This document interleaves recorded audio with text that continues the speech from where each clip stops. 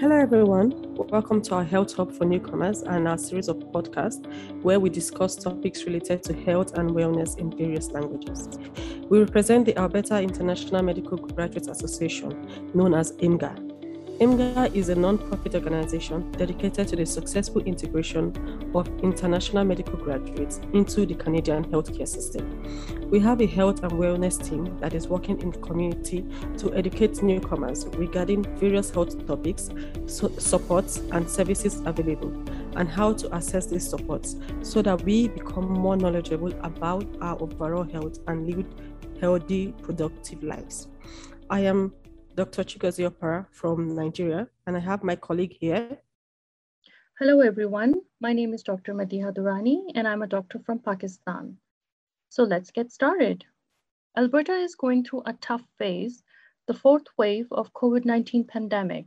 It has primarily affected the unvaccinated group, making it critically important for the vaccine-eligible unvaccinated individuals to get immunized as soon as possible.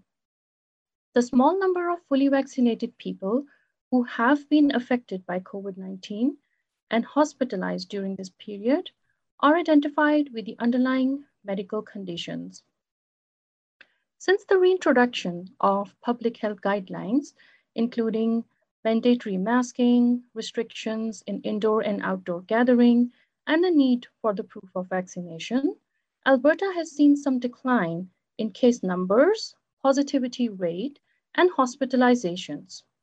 However, the high number of hospitalizations, including the overwhelming number of patients in ICUs a few weeks ago, prompted the Alberta Health Services to make the critical care triage protocols available for consideration if the healthcare system collapsed, God forbid.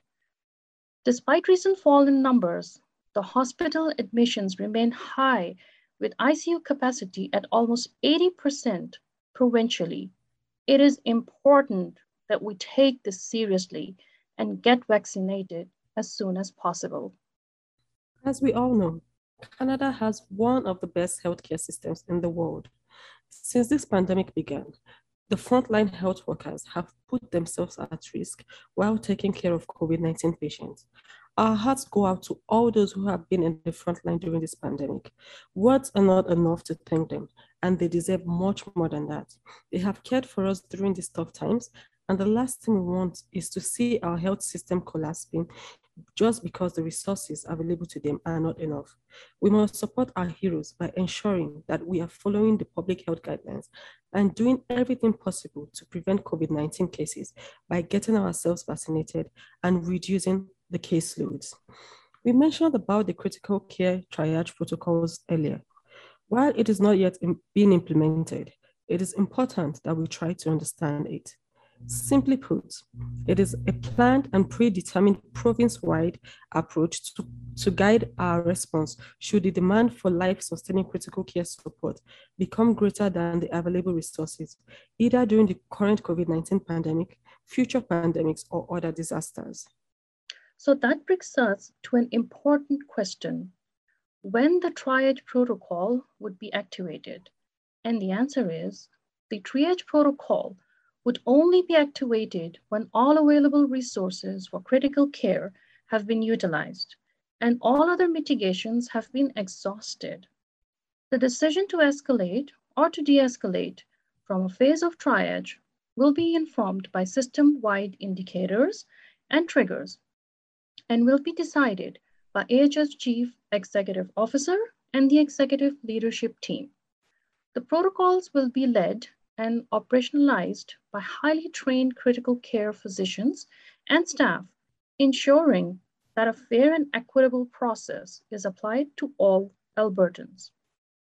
The process of development included extensive consultation with AHS clinical ethics to embed ethical guiding principles, review of literature and existing protocols in other jurisdictions, and consultations with medical specialist groups, patient and family advisory, and patient advocacy groups. The main principle anchoring the triage process is the capacity to benefit. The best action when demand for absolutely scarce critical care resources exceeds supply. It is to save the greatest number of lives possible. This is based on medical assessment of patient only and not personal or group characteristics of the patient, for example, like sex, age, disability, race, national or ethnic group, color, and religion. As is of public knowledge, AHS values the lives of all Albertans and follows Canadian standards for healthcare to provide non-judgmental healthcare to all who are in need. AHS Critical Care Triage Protocol applies to all patients considered for ICU admission. As all individuals have equal moral worth, the principle of formal equality will be used when several patients have an equal likelihood to benefit from critical care. As such, patients who have an equal likelihood of benefiting from critical care, but for whom there are not enough resources, will be admitted to critical care on a first come, first served basis. The protocols reflect three areas of importance in successfully managing pandemic triage. And the first of this protocol is the team-based decision-making, utilizing evidence-based protocols to objectively make the difficult determinations around who will most likely benefit from critical care. This decision-making process will be supported by trained triage coordinators who are proficient in assessing eligibility and assisting frontline clinicians in following the protocol in the manner in which it was intended. The second protocol is providing support to patients and their families, for who triage would be a new and unfamiliar way of experiencing the delivery of healthcare in Alberta. And the third is providing support to staff and physicians through triage education and psychological support. So let's talk about vaccine concerns.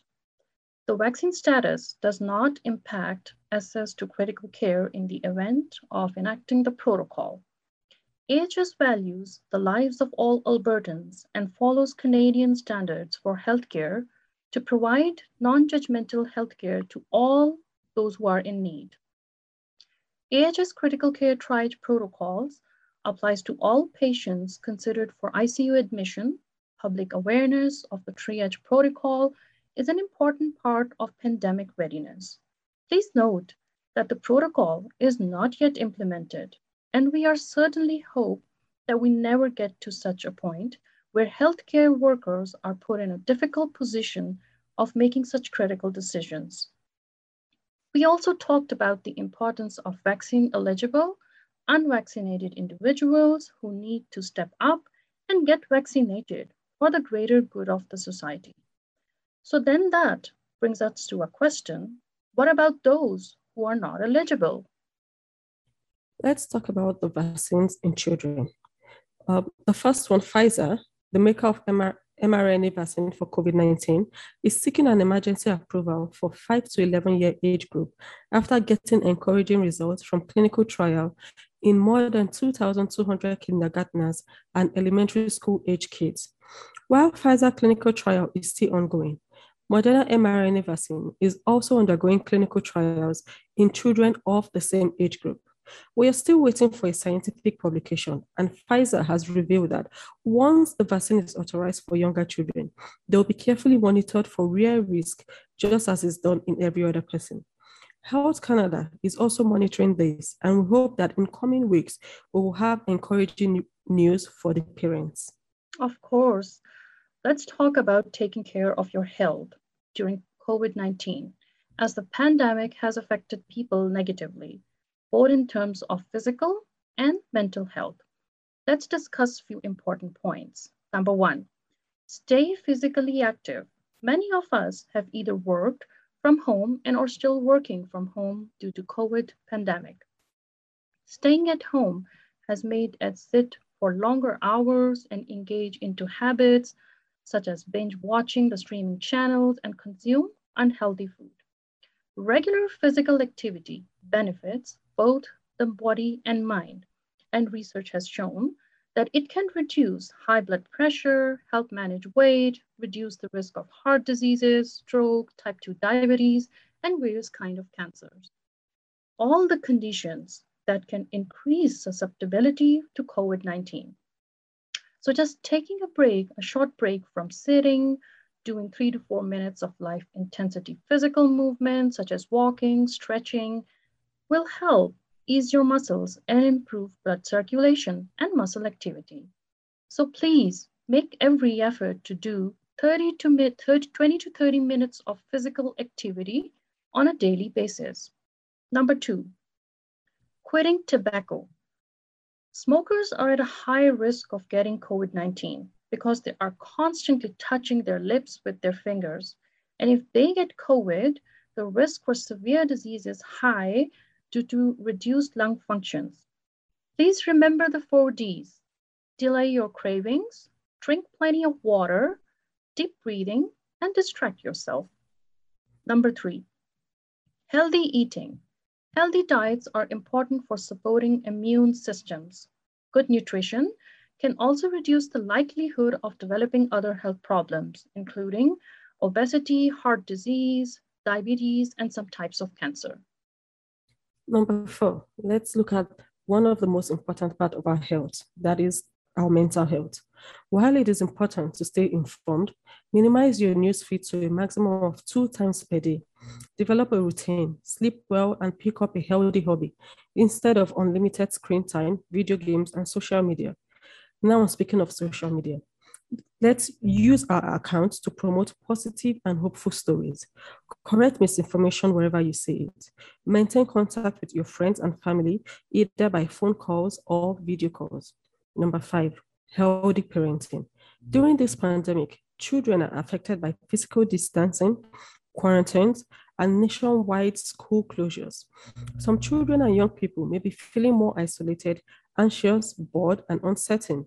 They may feel fear and grief over the impact of the virus on their families. Children are now online more often than before, either due to online schooling or other times when at home. How do we cope with that? Remember these 5 ways. Remember, there are 5 ways you can help to keep your children safe online. Number one, keep them safe with an open communication. Number two, use technology to protect them, either by putting an antivirus on your phone or setting up privacy settings. Number three, spend time with them online. Number four, encourage healthy online habits. And number five, let them have fun and express themselves as much as they want. Oh, very important tips. Thank you for sharing. So now, some of us have been so overwhelmed by COVID-19 that it's now hard to imagine seeing your doctor for regular health maintenance visits. While the visits to the healthcare facilities are carefully monitored due to pandemic, it is important to monitor your health and seek advice if needed. Doctors are available via phone call or using online platforms or even in person if there is a need. Remember to call HealthLink at 811 for non-emergency medical issues, and please call 911 in case of any emergency. So until next time, please take care of your mind, body, and stay healthy. Get vaccinated if not yet done. Remember, 2 doses are better than one or none. And if you are fully vaccinated, you can download your QR code for Alberta at covidrecords.alberta.ca/home. Some useful resources to give a good read are Critical Care Triage Protocol at Alberta Health Services. Number two, Critical Care Triage Protocol Executive Summary, that is also available at albertahealthservices.ca. Number three, Healthy at Home. Number four, How to Keep Your Child Safe Online while stuck at home during COVID pandemic outbreak. It's at the UNICEF website. So good luck everyone, stay safe and goodbye. Yeah, stay safe everyone and bye for now.